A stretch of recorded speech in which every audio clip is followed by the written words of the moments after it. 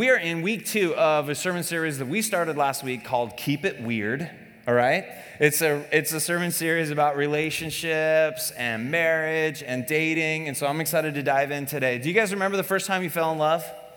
Anybody remember? Remember that first person that you just so fell in love with? I remember the first person I fell in love with. It was really serious. It was really intense. I was 5 years old. She was 6, okay? I know, older women, hey, don't hate the player, hate the game, all right?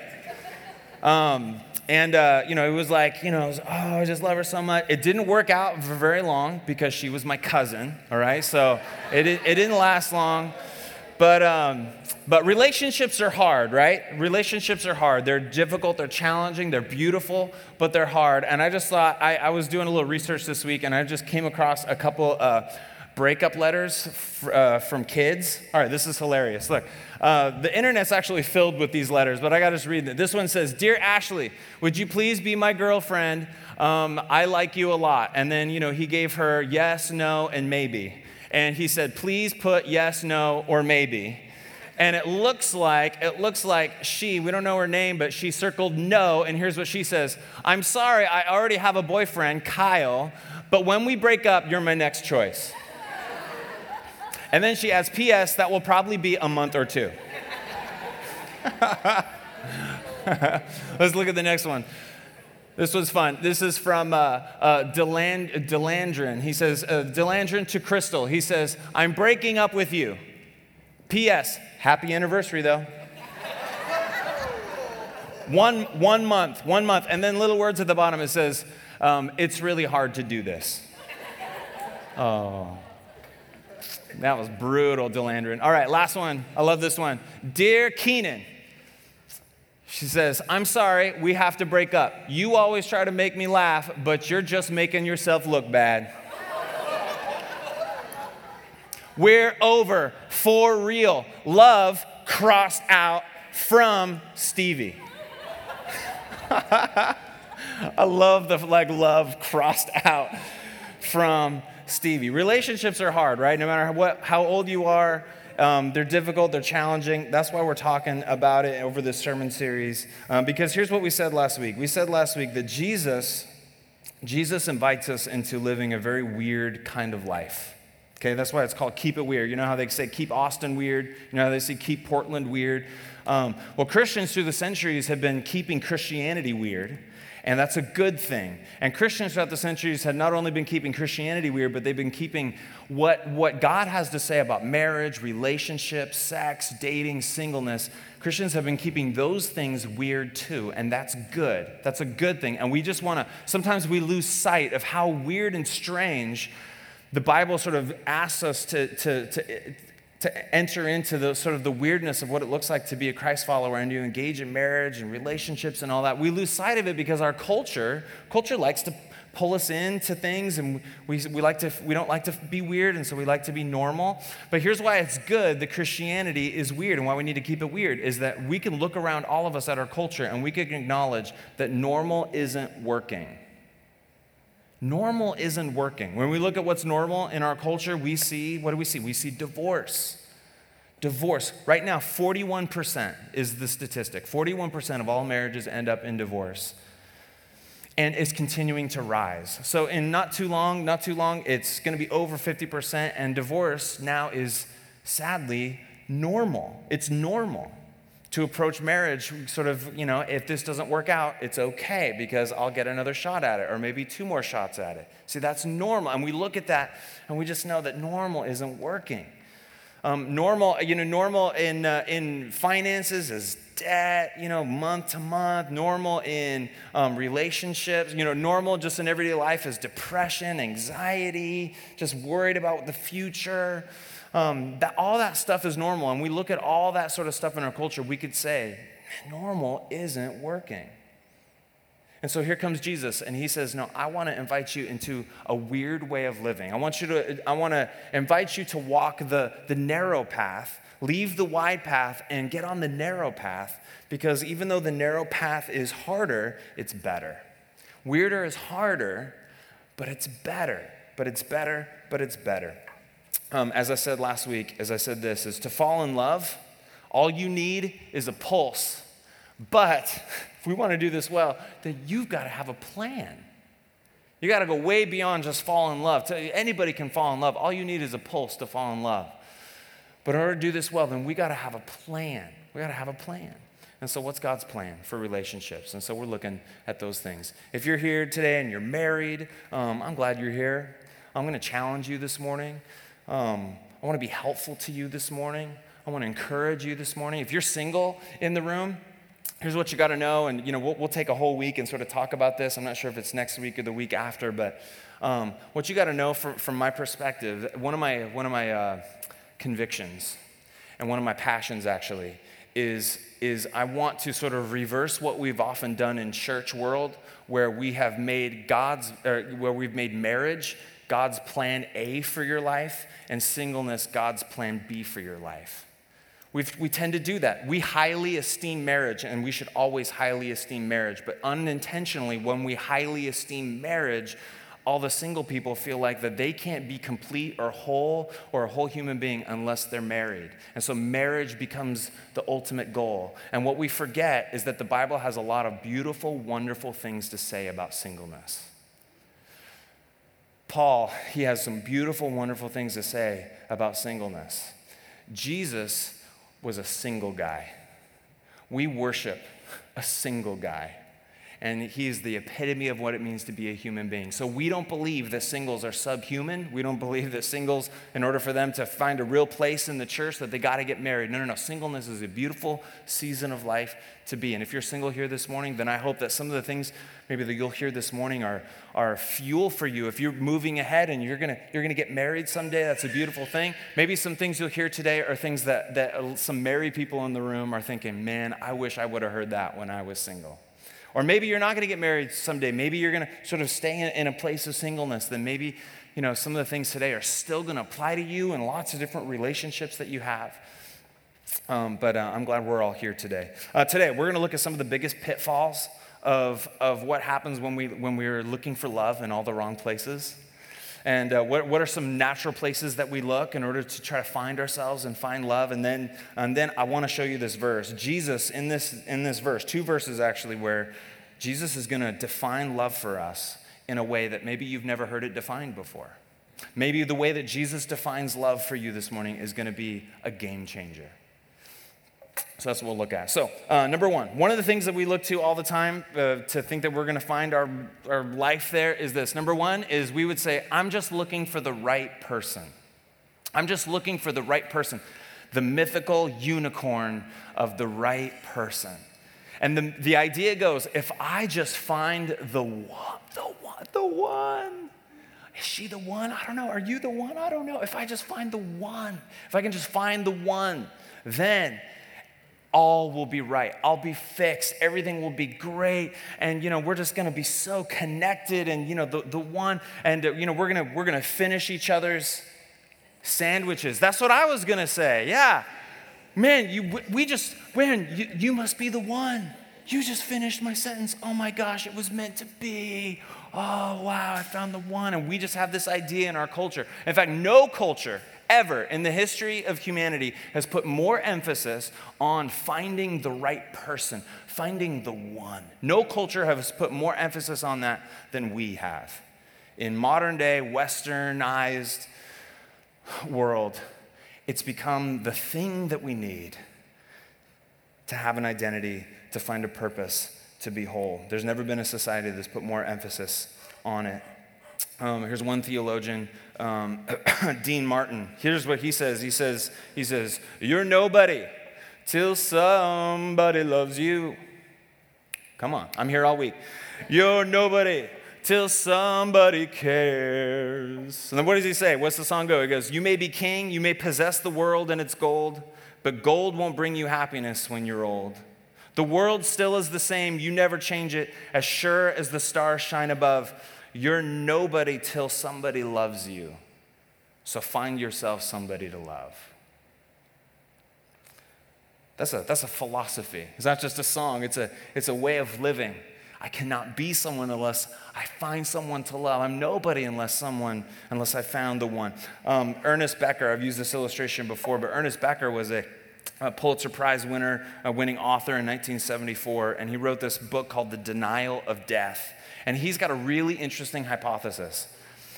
Ernest Becker believes that because sort of our society was built on, this sort of understanding of God, and, he created us, but through the Industrial Revolution and, just through these last 400 or 500 years, sort of that belief that there's this God out there has crumbled and been replaced by other things. And Ernest Becker, his hypothesis, and I think it's brilliant, he says that when once human beings looked to God to try to find their place in the world, when the idea of God sort of gets crumbled and put away, then we need to replace it with something. And so what we in our culture have replaced it with is the love partner.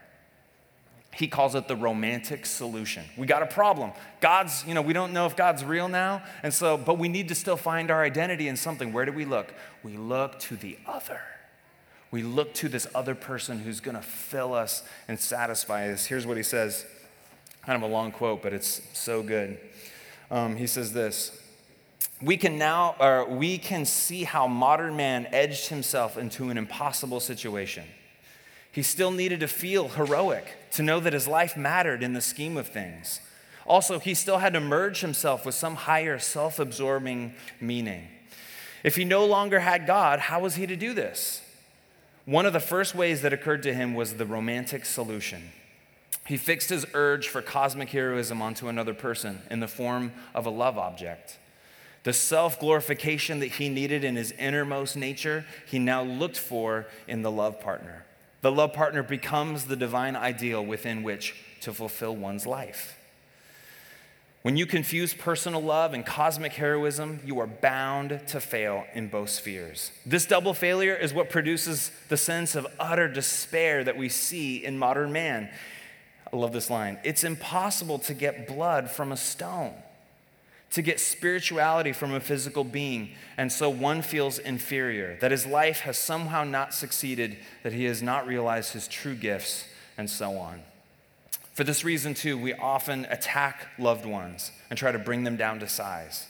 We see that our gods have clay feet, and so we must hack away at them in order to save ourselves. After all, what is it that we want when we elevate the love partner to the position of God? We want redemption, nothing less. We want to be rid of our faults, of our feeling of nothingness. We want to be justified, to know that our creation has not been in vain. We turn to the love partner for the experience of the heroic, for perfect validation. We expect them to make us good through love. Needless to say, human partners can't do this. Can't do this. So we believe often that if I just find the one, if I just find the right person, then it's going to be a whole new world, a magical place I never knew. But it is the place that you know, because you're still in the same place, because you're still you. And you think that you found this other person that's going to fulfill you and make you whole and make you right. But really, it's still just you. And you're still bringing all your same stuff and all your same problems into the relationship. And finding this right person, this other person, is never going to fix the problem. And here's, unfortunately, because we believe this so much, there's so many married people. In fact, there perhaps are even married people in this room.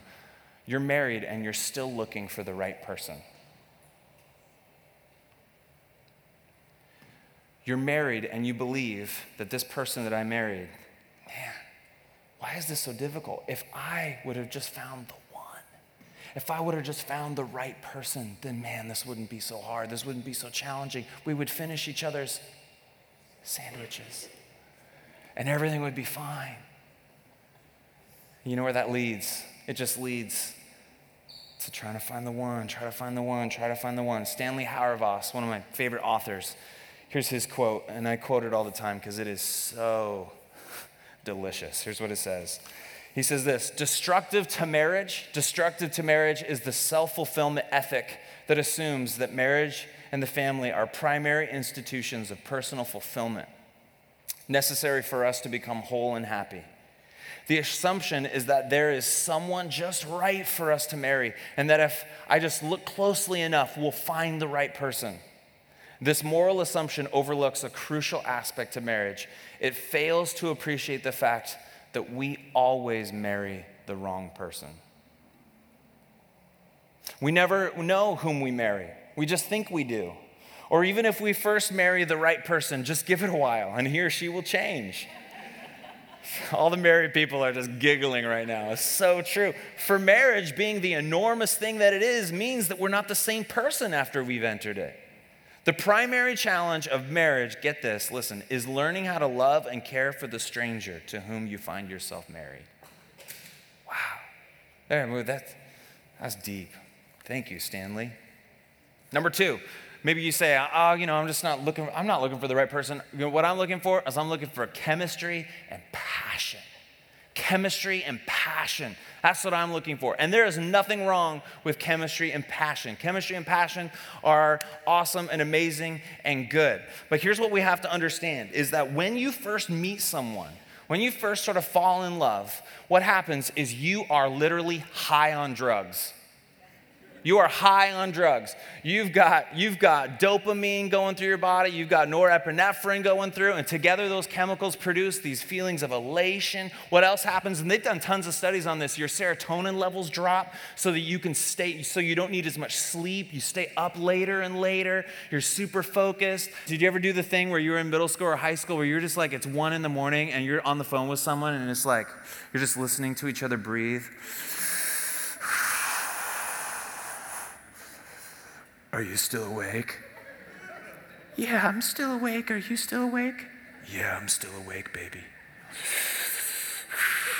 Well, that is so weird, right? You can just stay up and, you're like calling in sick to work because you don't want to work. You just want to be with that person. You're high on drugs.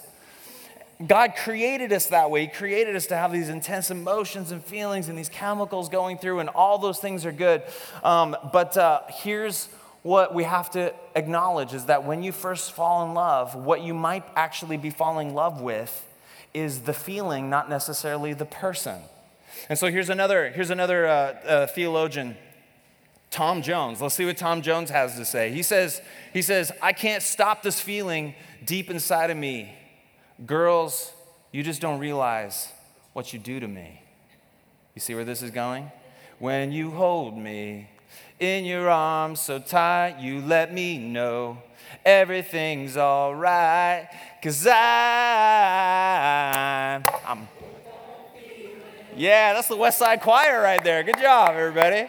Yeah, I'm high on believing that you're in love with me. Right? Even Tom Jones knows, right? He knows that when you fall in love, you're hooked on a feeling. It's passion. So listen. Just let this drop wherever it needs to drop. But listen, sometimes when we're in relationships, we trick ourselves into desiring the passion instead of the person. We trick ourselves into desiring the passion instead of the person. Now, I hope you desire passion. That's great. That's great. But can you see the danger, the huge danger in falling in love with the passion and the chemistry and having it not connected to the person? Because you know what happens, right? You have those levels really high in your bloodstream, and those last for a period of time, but then those feelings and those chemicals, they drop away. And in your marriage, I'm going to talk to you married people because you know exactly what I'm talking about. In your marriage, you're going to experience seasons and breaths of that passion and chemistry, but you don't have that sort of, that feeling all the way through every single day of your married life.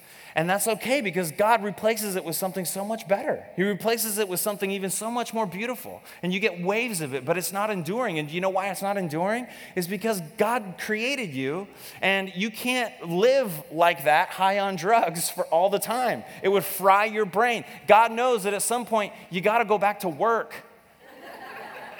God knows you need some sleep. And so, those feelings, but can you see that if you just believe that this relationship is a real good relationship, if it's always got that passion and always got that chemistry, guess what's going to happen? Is that chemistry and that passion is going to fade. It's going to sort of diminish, and you got to give it time to change into something more beautiful and better.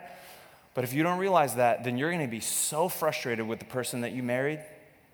You're going to start pointing the finger at them, blaming them. You're going to go looking somewhere else. Oh, and you can find it everywhere. You can find chemistry and passion everywhere. Because remember what I said earlier? All you need is a pulse to fall in love. And unfortunately, that ruins tons and tons of marriages. Because you just don't realize. It's hard to know when you're in the moment. If you are truly in love with the experience of passion and chemistry, or with the person. But man, when those two things come together, oh, look out. That's what God wants for us. Number 3, you might be saying, I'm not looking for the right person. It's not about chemistry, and it's not about, I'm just looking for love. I'm just looking for love. And what's wrong with looking for love? Love is good. Love lifts us up where we belong. Love is a very splendid thing. All you need is love, we would say. Love is so good. And love is good. The problem is that our culture has done such a great job, and Hollywood has taught us so well. We have been evangelized completely by Hollywood and television shows. We believe that love is a feeling. We define love as a feeling. And if love is a feeling, then you're in trouble. That's why we use words, because I don't know about you, but my feelings go like this.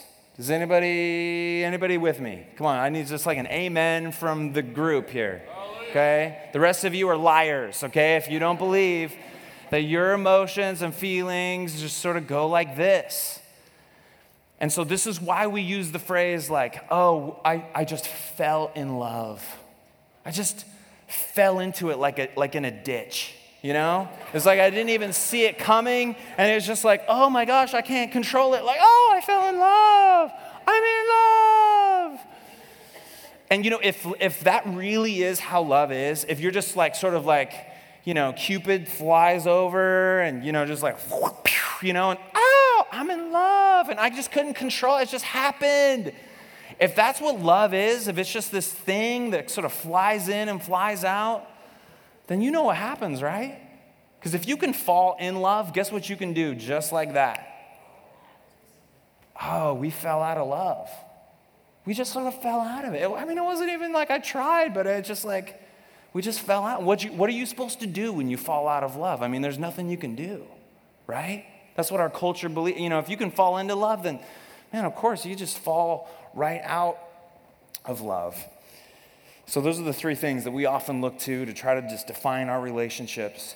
And if you let any of those three things be the thing that you're looking for to try to give you hope, give you an identity, give you purpose, then you're going to follow a failed formula. And this failed formula is typical.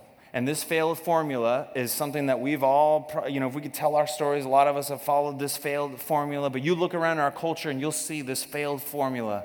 Here's what it is. It's a couple steps, couple-step formula. Here we go. Is number 1, find the right person. Step 1, find the right person. Number 2, get all the feels. All right? Just experience all the feelings. Number 3, fall in love. Number 4, be content and happy and fulfilled and fixed forever.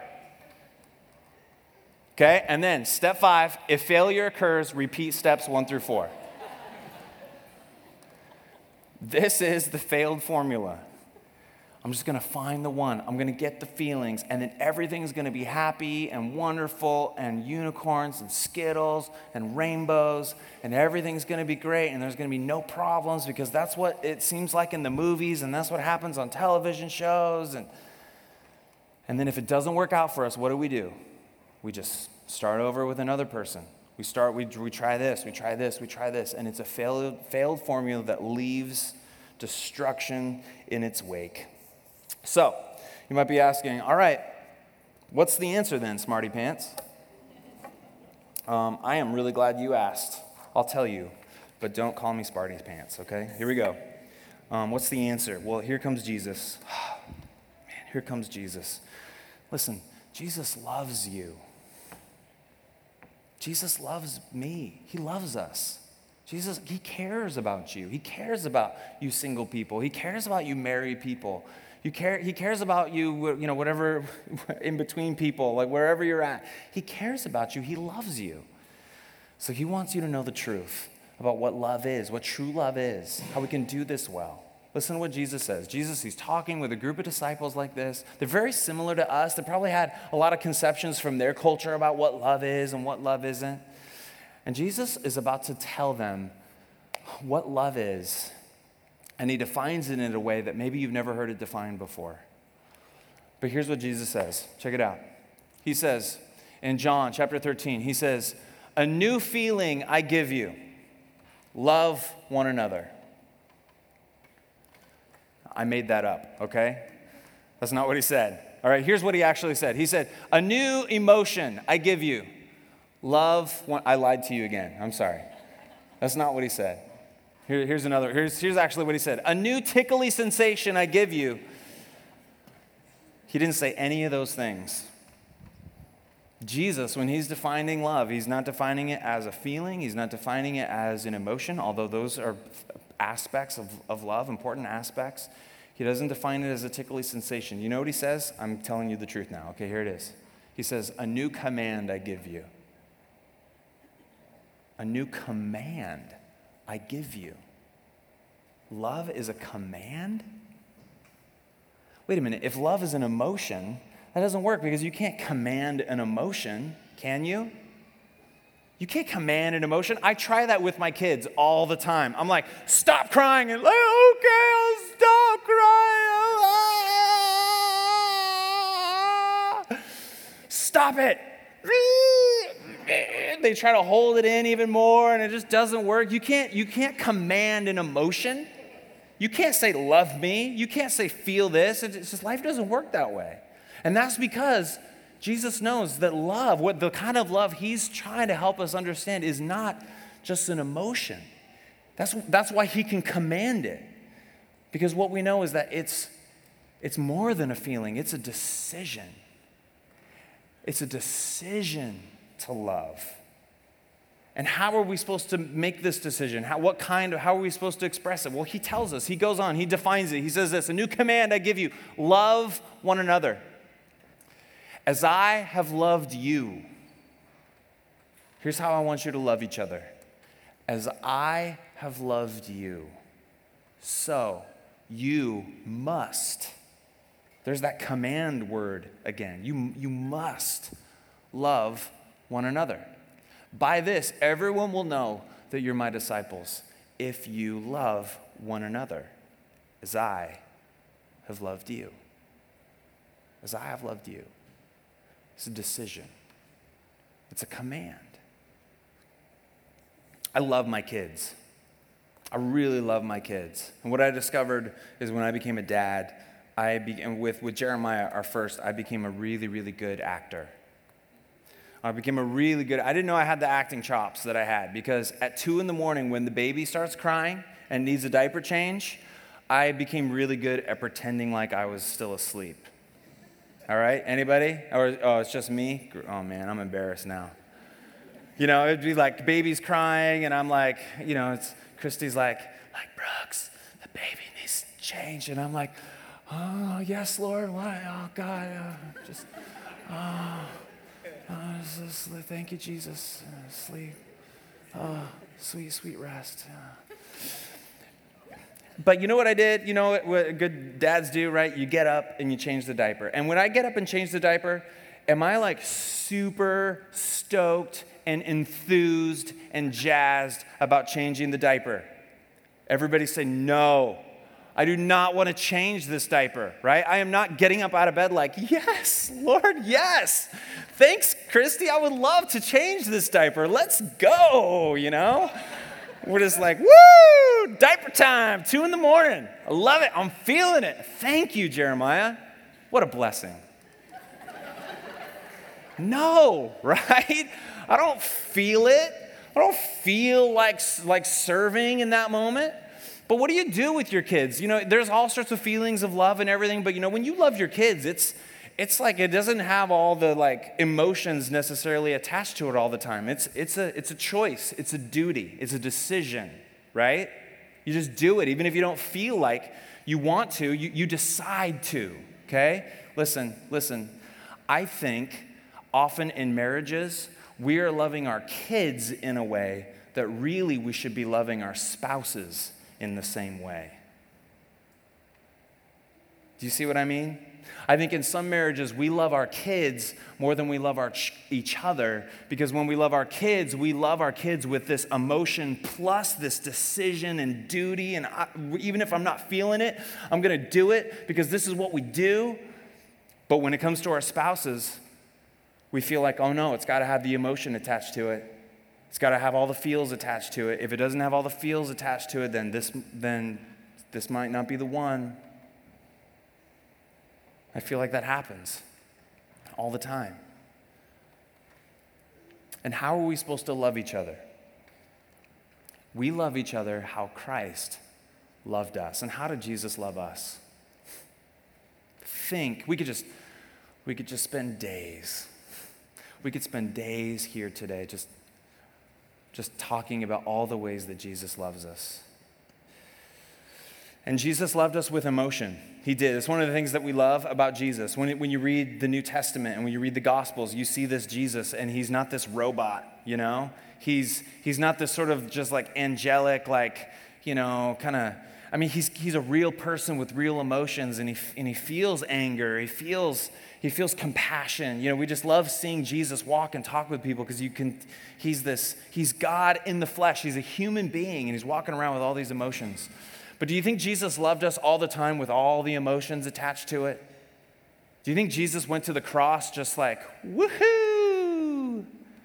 You know how we know that he didn't do that is because we see Jesus praying in the garden the night before he goes to the cross. And he's saying, God, if there's any way for this cup to be passed, if there's any other way. And he's sweating, and he went to the cross because he loved us. But that love wasn't this emotion, sort of, charged sort of a love. No, it was just a deep, I choose to love. They don't deserve it. They've done nothing to deserve this kind of sacrificial love, but I'm going to go first. I'm going to take the first step. I'm going to do it. That's how Jesus loved us. And it's humbling. It is so humbling. It should be humbling for our marriages, because I think Jesus would be such a hilarious marriage counselor. He would be a hilarious marriage counselor, because we would go to Jesus and with our marriages and be like, Jesus, we've lost that love and feeling. Come on, Lord. Oh, that love and feeling. Can't you see us right here? We've lost that love and feeling. Now it's gone, gone, gone. And we can't go on. West Side Choir, you're doing it today. I love it. We would go to Jesus and we'd say, Jesus, we've lost that love and feeling. And so what are we supposed to do? And Jesus would look at us and he'd say, you've lost that love and feeling? You've lost that loving feeling? Wait, you're supposed to love each other as I have loved you. In fact, I'm not just asking you to. Jesus says, I'm going to give you a new command to love each other as I have loved you. Two things real quick. Here, action steps. What does this mean? Jesus loved us in all sort of ways, but one of the ways that he shows us his love is that Jesus made the first move. We're about to celebrate Christmas soon, and it's the story of God coming and making the first move. Jesus made the first move. Hey, husbands in the room. Husbands. One of the ways that you can love your wives so much better right now, and I'm preaching to myself right now, is don't wait. Don't wait for her to make the first move. You choose to love your wife as Christ loved you. One of the ways that Jesus loved you is he took the first step. He took the first move. When we weren't moving in his direction, he moved in our direction. And so take the first step. Take the first step. Make the first move. We make the first move because Jesus made the first move with us. And then do you know what's beautiful? You know what's so beautiful about how God made us? This is a whole nother sermon. But you know what's so cool about how God made us? Is that emotion follows motion. That's how it works. It's like, it's a miracle. It's weird. Emotion follows motion.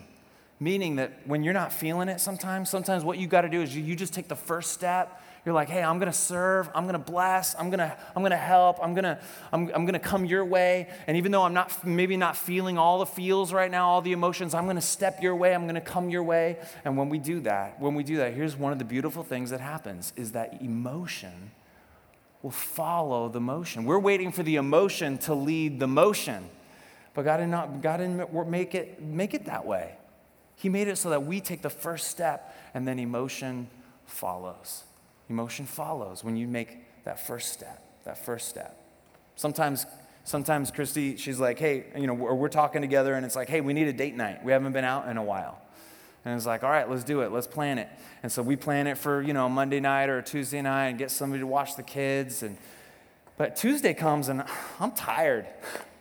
And I love being with my wife, but I'm just like, man, I would kind of just love to just come home and just get the kids to bed as quick as possible. And just, I don't necessarily know if I feel like it. But, you say, we're going to go. We're going to do it. And guess what? You get all dressed up. I put on a nice shirt.